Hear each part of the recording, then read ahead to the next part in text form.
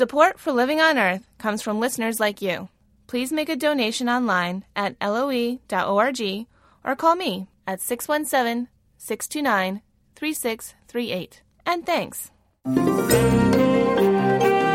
From Public Radio International, this is Living on Earth. I'm Steve Curwood. To meet its pledges and the requirements of a Supreme Court ruling, the Obama administration has begun regulating global warming gases. This rule that just went into effect actually accounts for the largest single reduction in greenhouse gas emissions in the United States. It's about 9 trillion tons, as EPA has calculated it. But some states and members of Congress are pushing back. Also, common chemicals affect the sexual development of frogs and may be damaging the sex organs of baby boys. One of my earliest memories is of being in the hospital and dealing with some physician taking bandages off of my genitals and, watching my parents respond in obvious fear about whatever it was that this guy was doing. Synthetic chemicals may affect sexual orientation as well. That and more this week on Living on Earth. Stick around. Support for Living on Earth comes from the National Science Foundation and Stonyfield Farm. From the Jennifer and Ted Stanley Studios in Somerville, Massachusetts, this is Living on Earth. I'm Steve Curwood. Acting in response to a U.S. Supreme Court ruling, the Obama administration began the new year by regulating global warming gases. The White House had hoped a cap-and-trade bill would make regulatory action moot, but a bill passed by the democratically controlled House couldn't get through the Senate in 2010, and with Republicans now controlling the House, prospects for such legislation are even dimmer. The court ruled the Environmental Protection Agency has the authority to regulate carbon dioxide as a pollutant under the Clean Air Act. And on January 2nd, it started with vehicles.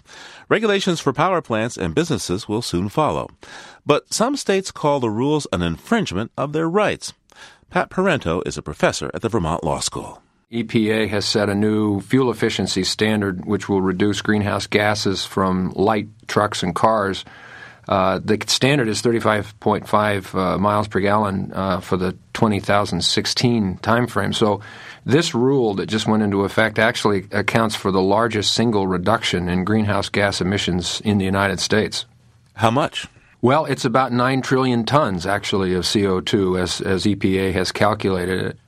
Now, the EPA is set to launch into action regulations that would limit CO2 emissions from coal plants, electric companies, industrial emissions. How exactly would that work? Yeah, that's much more complicated and obviously more controversial. And what EPA has done is developed what it's called the tailoring rule, which is designed to apply their permit programs to the largest sources, those that would be in the 75,000 tons per year of CO2 emissions category. So that would be large coal-fired power plants and oil refineries and perhaps cement plants and in industries like that. And the way that rule would work is if you are proposing to build a new source of that dimension, you have to get what's called a pre-construction permit. So you can't even break ground until you've acquired a Clean Air Act permit. States will have to develop a program to implement these permits, and all of the states so far, except for Texas, have agreed to implement this new permit program for major new sources of CO2. What's the beef with Texas? Texas historically has resisted, EPA running any of their air pollution or water pollution programs. And, of course, Texas is very heavily dependent on fossil fuels. They have major oil refineries. They derive a great amount of their electricity from coal-fired power plants. So rules that are restricting emissions from those sources are going to impact Texas industries probably disproportionately from many other states. Now, I understand that Texas just recently took the EPA to court. What's going on with that? Yeah, this is very unusual because Texas has said we will not administer this new permit program, and we don't want EPA administering it. EPA adopted a rule right at the end of the year on December 30th, literally, 2010, to allow EPA to issue these permits for industries in Texas that would be covered by this new tailoring rule.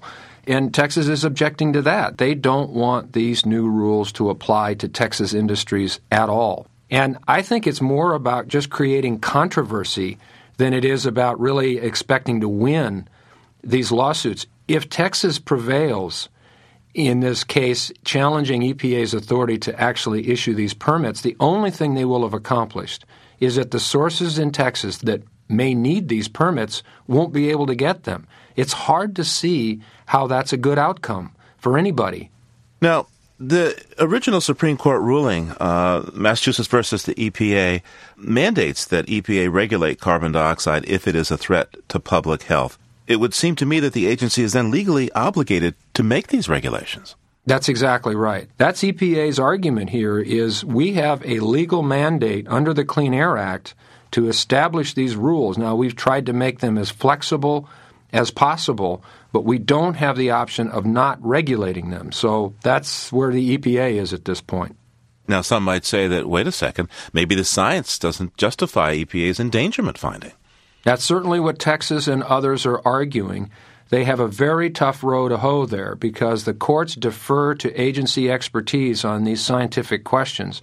The courts are not going to second-guess the agency on a matter like that. What would be needed to overturn EPA's mandate to regulate greenhouse gases? Well, that's when we get to Congress. And certainly the House of Representatives under new leadership has vowed to block EPA's attempts to enforce these new rules. In the Senate, it's less clear what's going to happen. President Obama has vowed to veto any attempt to repeal EPA's authority. And so we're all just going to have to wait and see how this plays out politically. So if you were running the EPA, Professor Parenteau, how difficult a scenario do you think you would be facing? I mean, how much would you be looking at in terms of budgetary cutbacks and a lot of legal red tape as opponents to this regulation fight it? Well, Chairman Upton, the new chair of the House Commerce and Energy Committee, has told Lisa Jackson, who is the EPA administrator, that he's reserving a parking space for her in front of the House of Representatives because he plans on having her up there, virtually all the time in front of oversight hearings. So the EPA administrator is facing a really, really difficult political landscape. But I have to say, watching Lisa Jackson in action the last 2 years, I've been incredibly impressed with both how knowledgeable she is and how tough she can be in the face of pretty, rigorous questioning from opponents of what she's doing. She doesn't lose her cool, but she's not easily intimidated by that process. Pat Parenteau is an environmental law professor at the Vermont Law School. Thank you so much, sir. You're very welcome, Steve. When the Deepwater Horizon blowout spewed nearly 5 million barrels of oil into the Gulf of Mexico, President Obama put together a commission to investigate. The commission has now released one key chapter of its final report, and it concludes that BP, Halliburton, and Transocean all used techniques that saved time and money and led to disaster. What's more, the commission says these problems are system-wide, making another blowout potentially right around the corner. With me is Francis Beinecke, president of the Natural Resources Defense Council and a member of the White House Commission. Welcome to Living on Earth. Thank you, Steve. A pleasure to be here. First, I have to say it's quite distressing that your report says that without major changes, another incident like the blowout in the Gulf is likely. What changes in federal regulation should be made to prevent another accident, do you think? Well, Steve, I think there are two things that have to happen. Part is the responsibility of the government, and the other is the responsibility of the industry. Starting with the government, clearly the Interior Department didn't have the capacity to provide the oversight required to ensure that the offshore operations were conducted as safely as possible. And that goes to expertise and resources. The industry's gone further offshore in more complex environments. The Interior Department has not received additional resources to deal with that more complex situation. On the other side, it's very incumbent on industry to set a series of standards and develop a safety culture which ensures that the whole industry, every company, operates at the highest level. And I think what really surprised and shocked us was that that wasn't the case. And they don't have a culture in the companies or across the industry to ensure that a safety culture is the primary operating principle. And that's what the Commission report is really focused on, how to change that. If the federal government gets more involved in regulating this, it's going to cost dough. What are the prospects of getting that kind of support out of Congress for changes? Well, I think, of course, that's a very, very important issue. Now, you have to remember that the offshore oil and gas leasing program provides the second highest source of revenue to the federal government after the tax dollar. This is an enormously lucrative program to the federal government, totaling billions of dollars. So it's imperative, really, that the Interior Department have a few $100 million, literally, to deal and provide the oversight for a multi-billion-dollar industry. In this instance, the federal government has to make the investment to make sure that it's done safely. And what about the argument that tighter regulations are going to lead to higher costs at the pump? We see gas prices going up, and up as we're speaking. Well, gas prices certainly are going up, and up, and this is not the reason for it. How prices are set is independent of that. But, my view of this is we can't afford not to do this. I think that, the American public expects that if we're going to drill in the offshore environment after what we all witnessed this past summer, that we should be operating at the highest international standards. In fact, we should be creating them. Frances Beinecke, what exactly went wrong in the Macondo well case? What happened? There was no single mistake. There was a whole series of judgments as that well was being drilled, and particularly as they were trying to seal off the well after the exploratory drilling had occurred. And the complexity of it is enormous. I mean, you have to realize that they were basically drilling at over 18,000 feet from where the rig sat. Just imagine how complex it is to know what's happening 12,000 feet under the sea floor.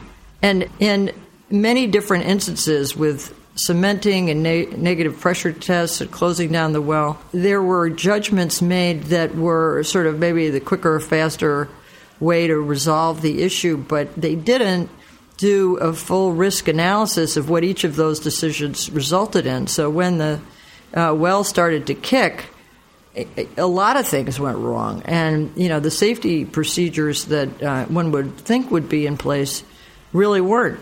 Your commission has only issued one chapter out of its report so far. What should we expect when we get to see the whole report? When you get the report as a whole, it will paint a broader picture, not only of what happened that day, but what the response was. How long it took to contain it, what it took on the ground to control the oil that was coming ashore, and, how devastating the economic and social implications were all across the Gulf Coast, what happened to the Gulf fisheries. So when you get the whole report, it's going to paint a much broader picture of what the experience was as a result of the Deepwater Horizon blowout and what needs to happen not only from industry developing a much stronger safety culture to what the Interior Department responsibility to what kind of scientific research is necessary, both in the Gulf and in new areas in which they want to explore, and how to improve the response should a spill like this ever happen again. And then finally, how do you restore this incredibly productive and rich ecosystem? How do you make that Gulf Coast resilient in the future and so that its productivity is maintained? Frances Beinecke is the president of the Natural Resources Defense Council and a member of the White House Fact-Finding Commission on the Deepwater Horizon blowout in the Gulf of Mexico. Thank you so much. Thank you, Steve, very much. A pleasure to be here.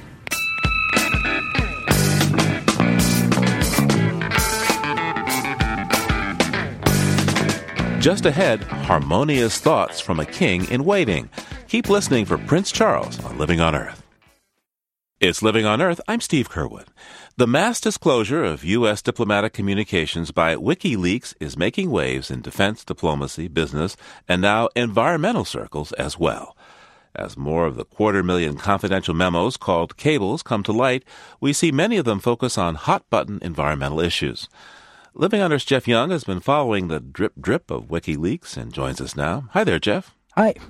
So what are we learning so far? Reading these documents, it's like you're a fly on the wall in some very frank conversations on things like climate change and energy, agriculture and genetically modified crops, and some leaked cables recently made public from the U.S. Embassy in Japan had to do with whaling. Now, Japan, of course, defends its practice of killing whales by saying it's, quote, scientific research. What do they have to say in these cables about that? Well, these talks in the cables here happened last year as a meeting of the International Whaling Commission was coming up. What you see is the U.S. Whaling Commissioner, Monica Medina, kind of nudging her Japanese counterparts towards some sort of compromise that would lead them to cut the number of whales that they kill. Now, here's where it gets interesting. The Japanese Fisheries Agency official complained that action by the Sea Shepherd Conservation Society was preventing them from meeting their quota, from killing as many whales as they wanted to. Now, Sea Shepherd has been very aggressive and, in fact, controversial on this issue. I mean, they put their boats in the way of whaling ships, and even one of their boats was rammed and sent to the bottom. That's true. And the Japanese say this is an embarrassment back home and is making it harder for them to negotiate in an international setting. Okay, so what was the U.S. supposed to do about this? The Japanese asked the U.S. to revoke the Sea Shepherd Society's tax-exempt status as a charitable group. And the U.S. official, Ms. Medina, responded, and this is a quote from the cable, "The U.S. government can demonstrate the group does not deserve tax-exempt status based on their aggressive and harmful actions." And what does the Sea Shepherd Society have to say about all of this? Paul Watson is Sea Shepherd's founder. I reached him on board one of the group's vessels via satellite phone. It was certainly very nice to find out that we are indeed having an impact on Japanese whaling quotas. But I thought that Monica Medina was completely out of order by saying that she could remove Sea Shepherd's tax status. We haven't broken any rules or laws or regulations, so she was completely out of order to say that. And Watson says he's seen no evidence that the U.S. has acted on that. I tried to contact Monica Medina, but a spokesperson said there will be no comment on any leaked classified documents. Now, Jeff, when we began, you mentioned genetically modified organisms, or GMOs, had come up. So what do we learn there? Well, of course, many European Union countries resist genetically modified foods, and that's become a big trade disagreement because those kind of exports are so important for the U.S. So this comes up in a number of communications over past years from U.S. embassies in Europe, chiefly France, Spain, and the Vatican. The Vatican? What kind of farming goes on at the Vatican? Well, it's the Church's opposition to genetic engineering that is very influential throughout Europe. And in these conversations, what we see is U.S. officials pushing bishops to reconsider their position, to think about the potential that they might be able to feed more hungry people if GMO crops were to boost harvests. And it's pretty much a full-court press that you see all across the EU. By far, the most aggressive suggestion we come across here comes from the Bush administration's ambassador to France at the time, Craig Stapleton, who was also a business partner and close friend of the Bush family. He's cited in a cable from 2007 advising the U.S. to prepare for trade war over GMO crops. He recommends, quote, "We calibrate a target retaliation list that causes some pain across the EU." And do we know if anyone followed the ambassador's advice? No, I called the former ambassador, but he did not want to comment. Another striking thing about these communications around agriculture is the degree to which the U.S. was advised by and acting on behalf of just one company, and that company is Monsanto. Monsanto is the biggest distributor of genetically modified seeds. They declined an interview, instead issued a terse statement that reads, in part, "Monsanto maintains an open dialogue with many stakeholders in agriculture, including government authorities. We believe this exchange is critical." Now, Jeff, some documents that caught my eye deal with climate change, including one where the U.S. is pretty upset about criticism from the Cuban and Bolivian governments. Yeah, that one is interesting. This is from an early 2010 cable, basically a review of what had just happened at the climate talks in Copenhagen. And the U.S. official did seem pretty peeved, writing, "Climate change provides a perfect platform for the government of Cuba to decry capitalism and blame the West for all of the world's ills." And another cable in the months leading up to the Cancun talks has a provocative statement from the French environment minister saying essentially that pursuing an international treaty on climate is hopeless. And keep in mind, there are still thousands of these cables we've yet to see. And on top of that, WikiLeaks has inspired others to solicit for more leakers. At least one of those new projects is devoted to environmental issues. Green WikiLeaks? Sort of, yeah. It's called EnviroLeaks. It's just getting started, but I think it's evidence that there is a reinvigorated transparency movement on the web. And despite what might happen to WikiLeaks or its leader, Julian Assange, I think this movement for transparency through electronic leaks is only going to grow. Living on Earth's Jeff Young. Thanks, Jeff. You're welcome. And all the documents we talked about are on the Living on Earth website, as well as an interview with one of the EnviroLeaks creators. It's all at LOE.org.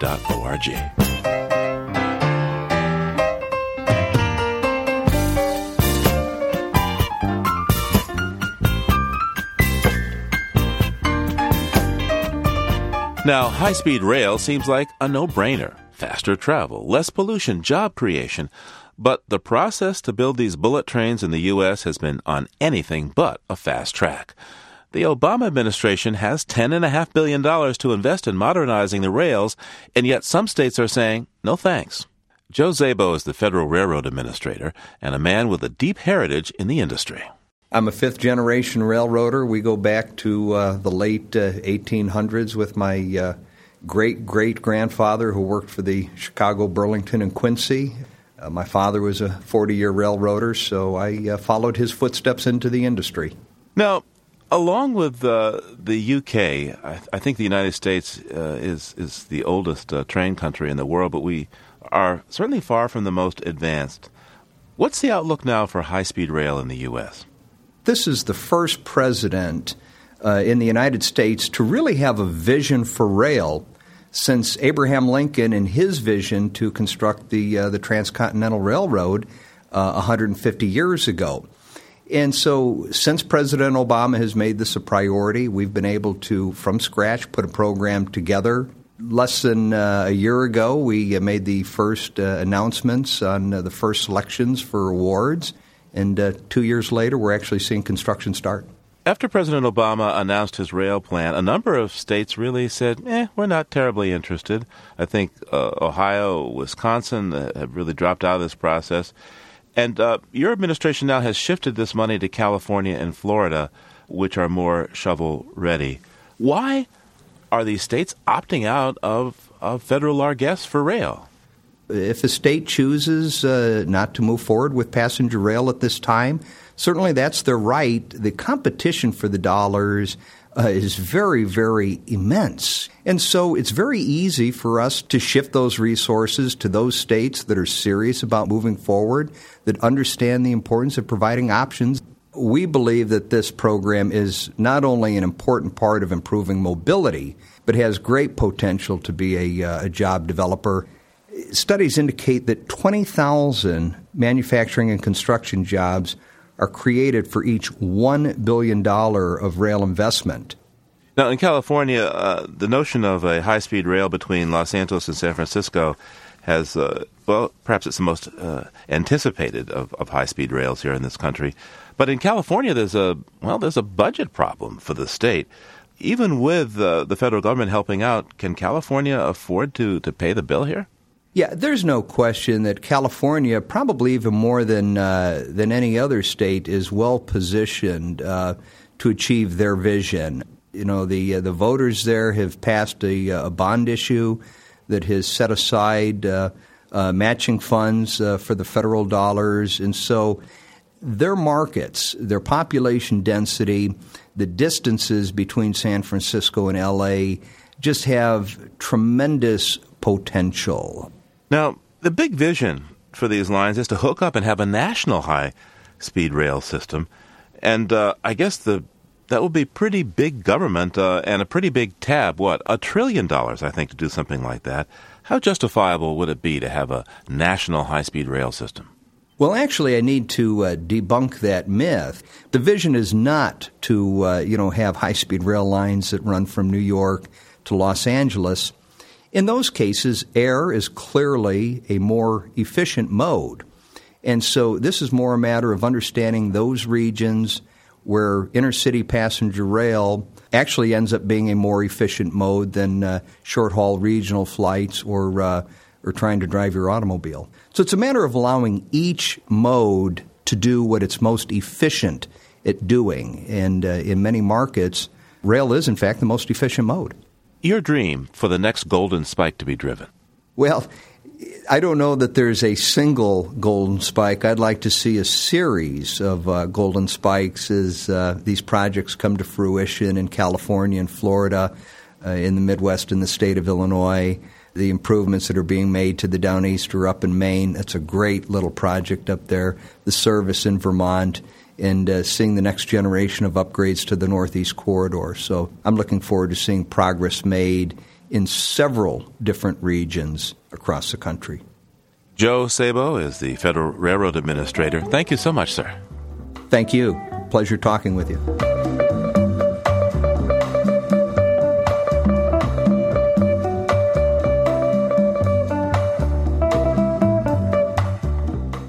This is a call to revolution. The Earth is under threat.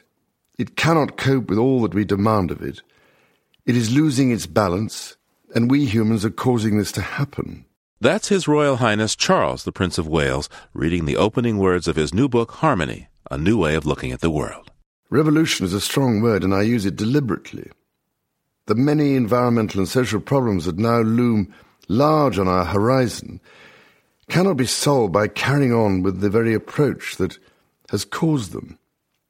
If we want to hand on to our children and grandchildren a much more durable way of operating in the world, then we have to embark on what I can only describe as a sustainability revolution, and with some urgency. This will involve our taking all sorts of dramatic steps to change the way we consider the world and act in it.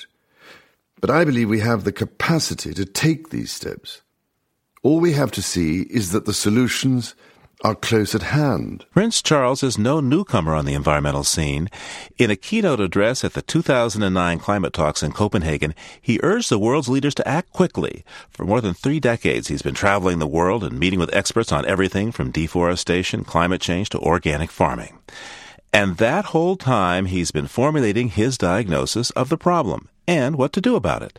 He believes we have lost touch with the basic principles of nature and prescribes a return to the active but balanced state of harmony, the title of his book.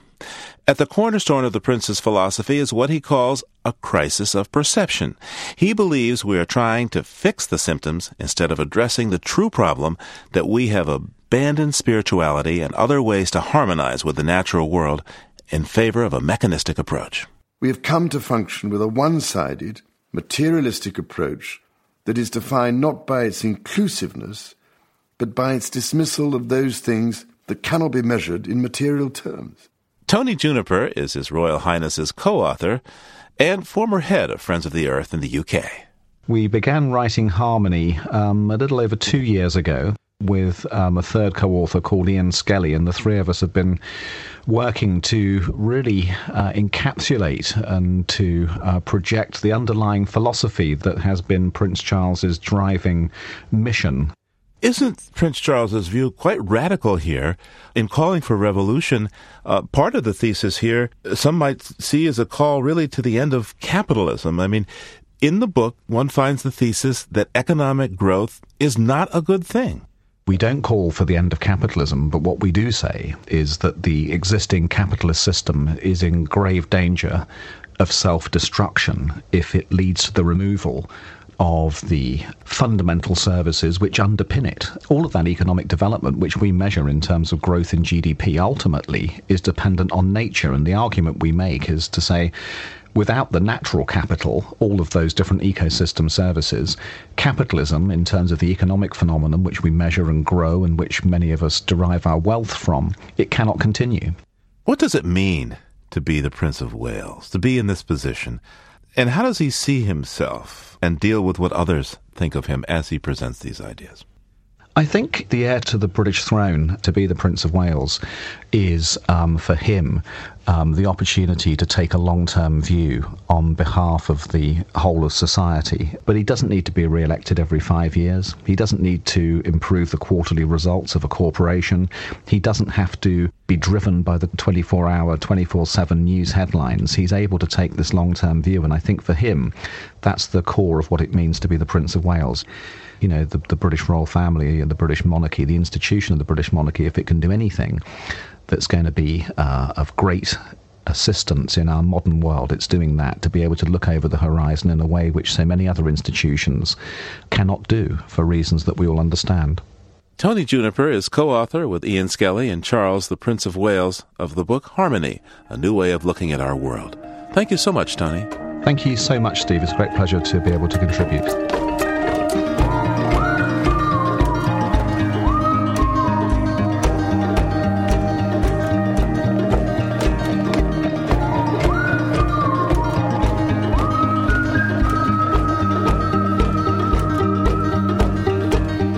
In the coal country of West Virginia, a courageous voice has fallen silent. Coal miner's daughter turned activist Judy Bonds died January 3rd after a battle with cancer. She was 58 years old. Ms. Bonds won the Goldman Environmental Prize in 2003 for her fierce and uncompromising opposition to coal industry abuses. Over 100 years ago, the greed and corruption of the coal industry stole our great state. We're here to take it back today, starting with Coal River Mountain. The Coal River Valley in West Virginia is ground zero in the fight between environmental activists and coal companies that blast the tops from mountains to expose coal seams. The waste rock and dirt are dumped into streams and valleys, including Mar Fork Hollow, where Ms. Bonds and 6 generations of her family had lived. Mountaintop removal forced her to leave her home. Every time I pass by this hollow, I look, and it hurts. It breaks my heart, because this is where I was born and raised. It hurts. When Living on Earth's Jeff Young profiled Judy Bonds in 2003, she said the memory of the land that had sustained generations of her family motivated her to act. The celebration of life was every day, the connection every day to the community and to the land, and to the rivers and the streams. And that's basically what we're trying to preserve. Ms. Bonds and her grassroots group, Coal River Mountain Watch, waged a campaign against Massey Energy, operator of many mountaintop removal mines. Massey Energy has a poor safety record, including an April 2010 explosion that killed 29 men. Ms. Bonds looked for any way to slow the mining down, including scanning maps for old family cemeteries near a mine's boundary. There's a law in West Virginia, and they cannot mine within 300 feet of a cemetery. Basically, I would say our dead ancestors are helping us to fight these coal companies. Judy Bonds herself will be buried in a family cemetery along the Coal River, at rest among the mountains and streams she cherished.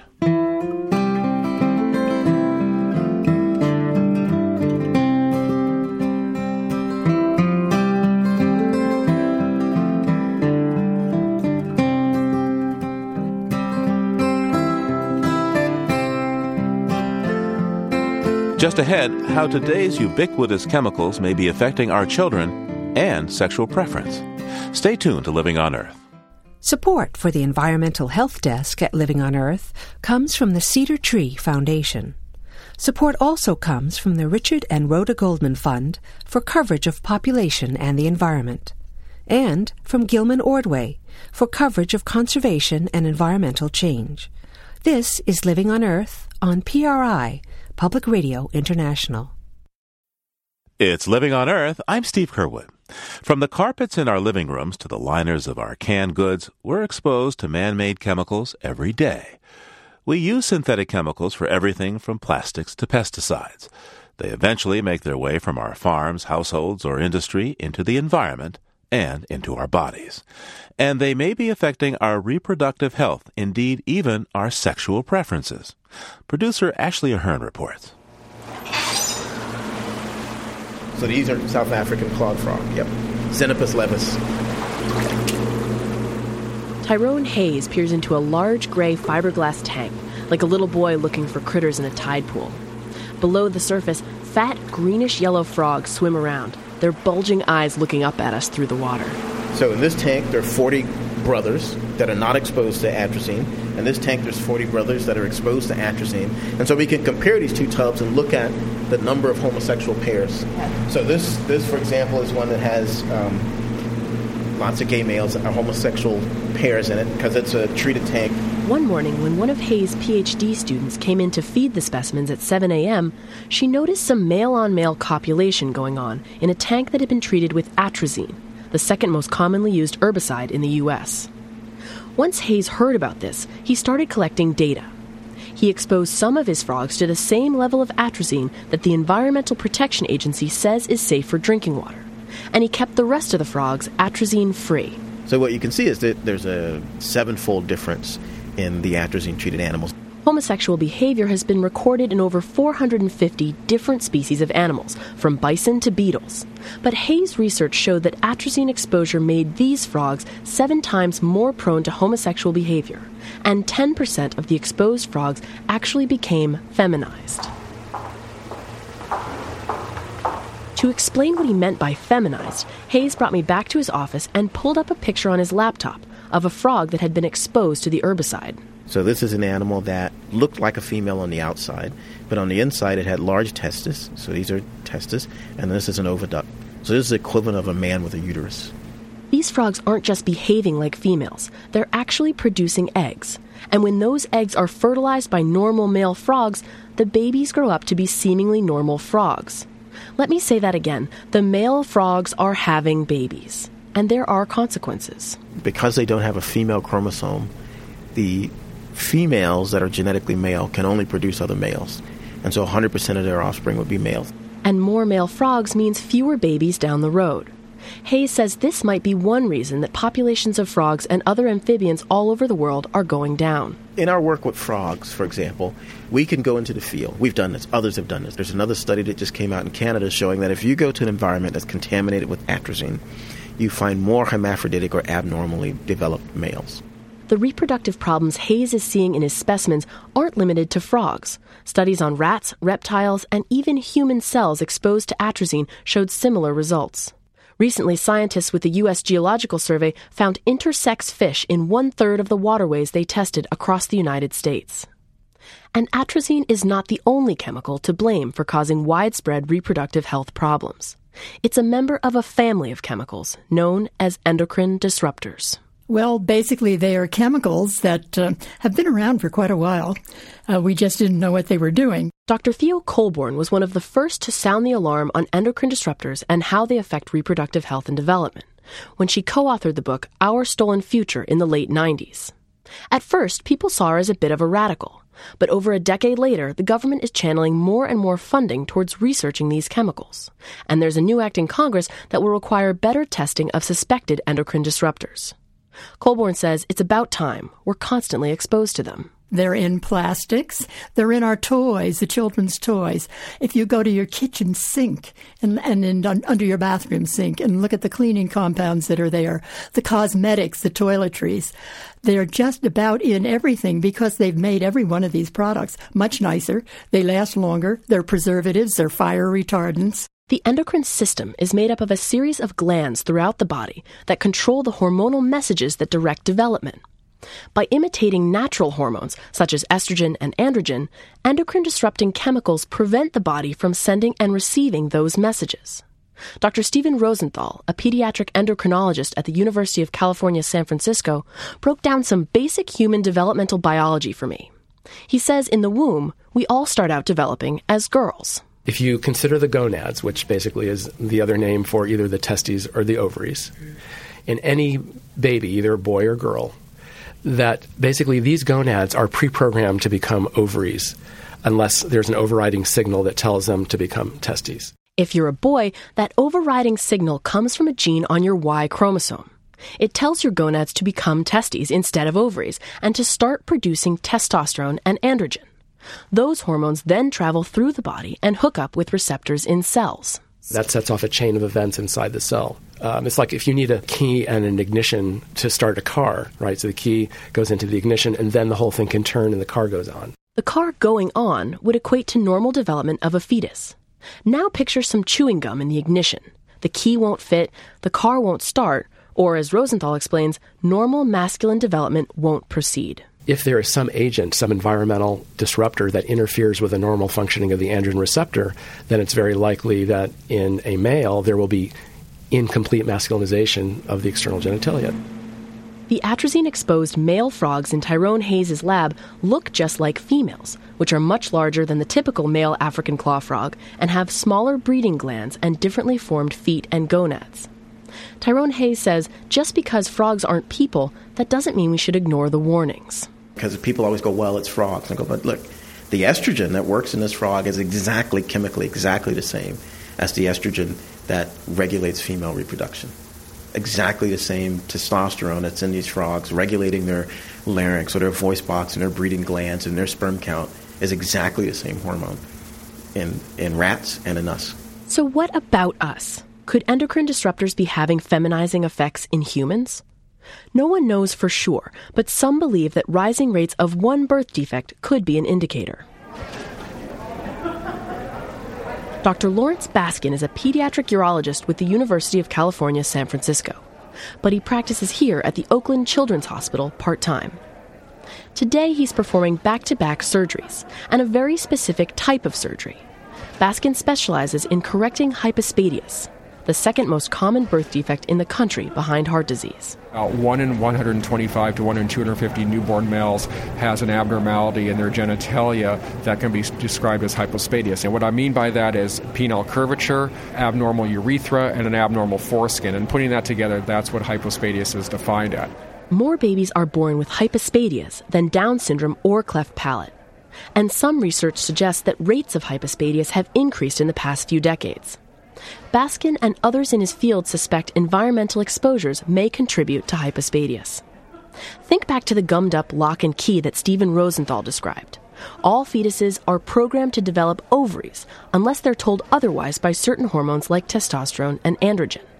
Endocrine-disrupting chemicals, like atrazine, for example, could gum up the receptors for those hormonal messengers that tell a fetus to develop into a baby boy. Or, as Baskin explains, prevent the fetus from fully masculinizing. Penis wouldn't develop, it would be arrested, meaning that your urethral opening would be lower down in the penile shaft. The penis normally, as it develops, is curved and it straightens out. So in hypospadias, it wouldn't have straightened out. And the foreskin would only form on the top of the penis and wouldn't be able to come around to the bottom because that lock or that hormone receptor would be blocked or disrupted by the environmental toxin. Okay.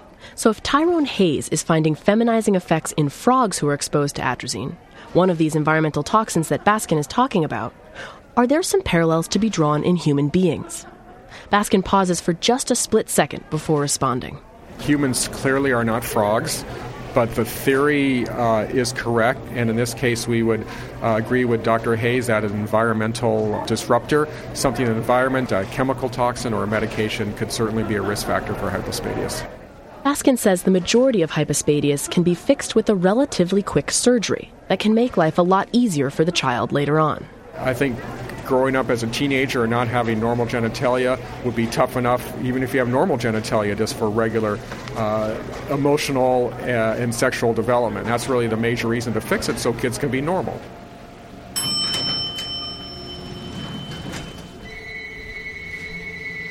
But normal is a loaded term for some.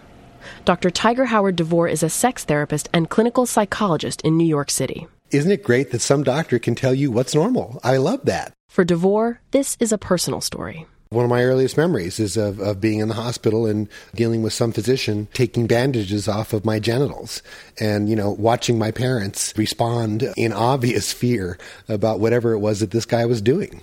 I was probably maybe 3, but I had my first surgery when I was 3 months old. And I had at least one surgery every year after that until I was at least 12. DeVore was born with severe hypospadias.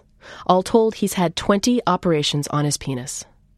It wasn't until college that DeVore came to terms with his condition and decided to devote himself to helping others born with hypospadias. As a psychologist, he says that if you follow Rosenthal and Baskin's logic and look at hypospadias as incomplete masculinization of the genitals, the same thing probably happened in the brain in the areas where there's a sexual differentiation of the brain. Now, it doesn't make a person gay, lesbian, bisexual, or transsexual, but it certainly makes it easier for that person to be any of those things. There is no peer-reviewed scientific research to back up DeVore's claim about sexual orientation and hypospadias. However, the Hypospadias and Epispadias Association, a group which works to raise awareness about these two similar genital conditions, conducted an online survey of roughly 700 men, both with hypospadias and without. The survey found that men with hypospadias were 15% more likely to describe themselves as gay. I told DeVore about Tyrone Hayes, the biologist at Berkeley with the homosexual and feminized frogs, and I asked him what he thought about those findings in relation to people.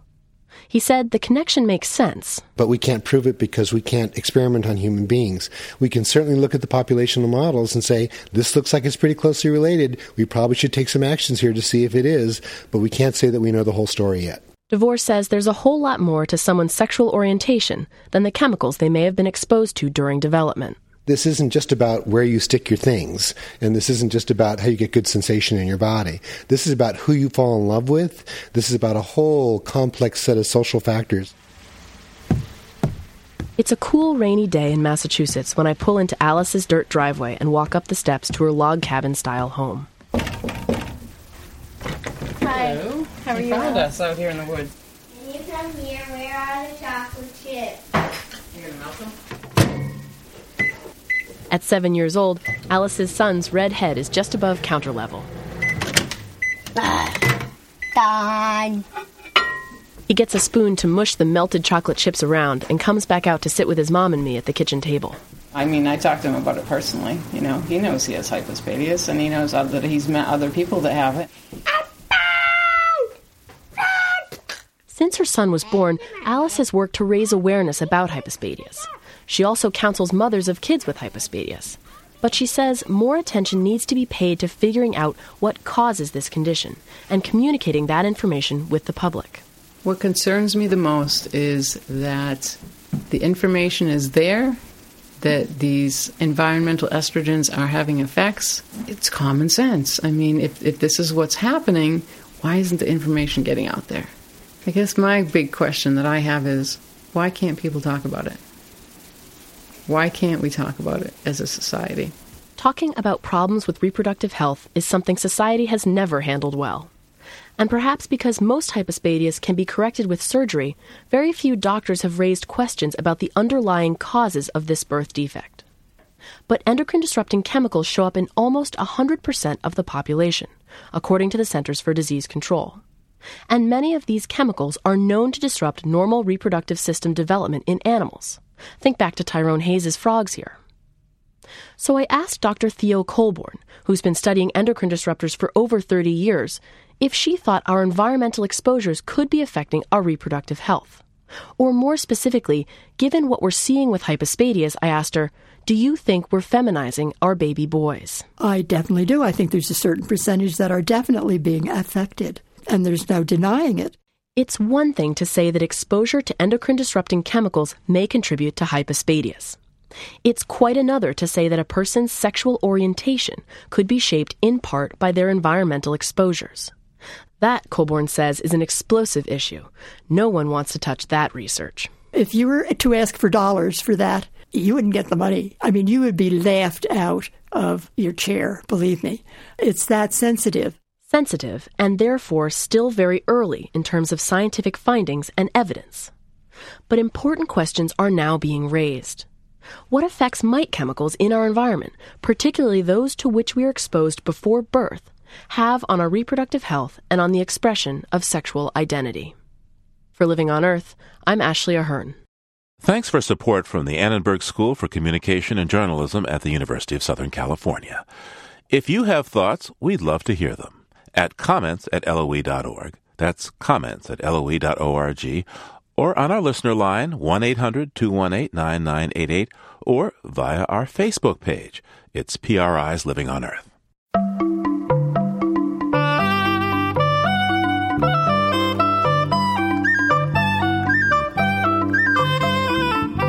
Here to help kick off a new year is Mary McCann with BirdNote. Listen. The Earth awakens as dawn circles the globe.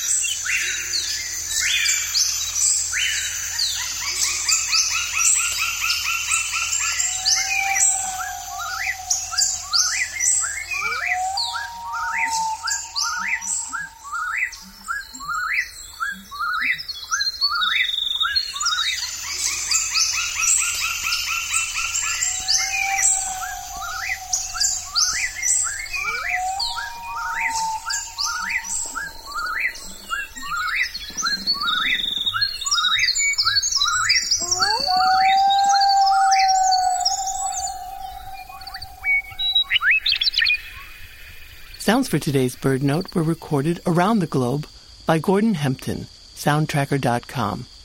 I'm Mary McCann.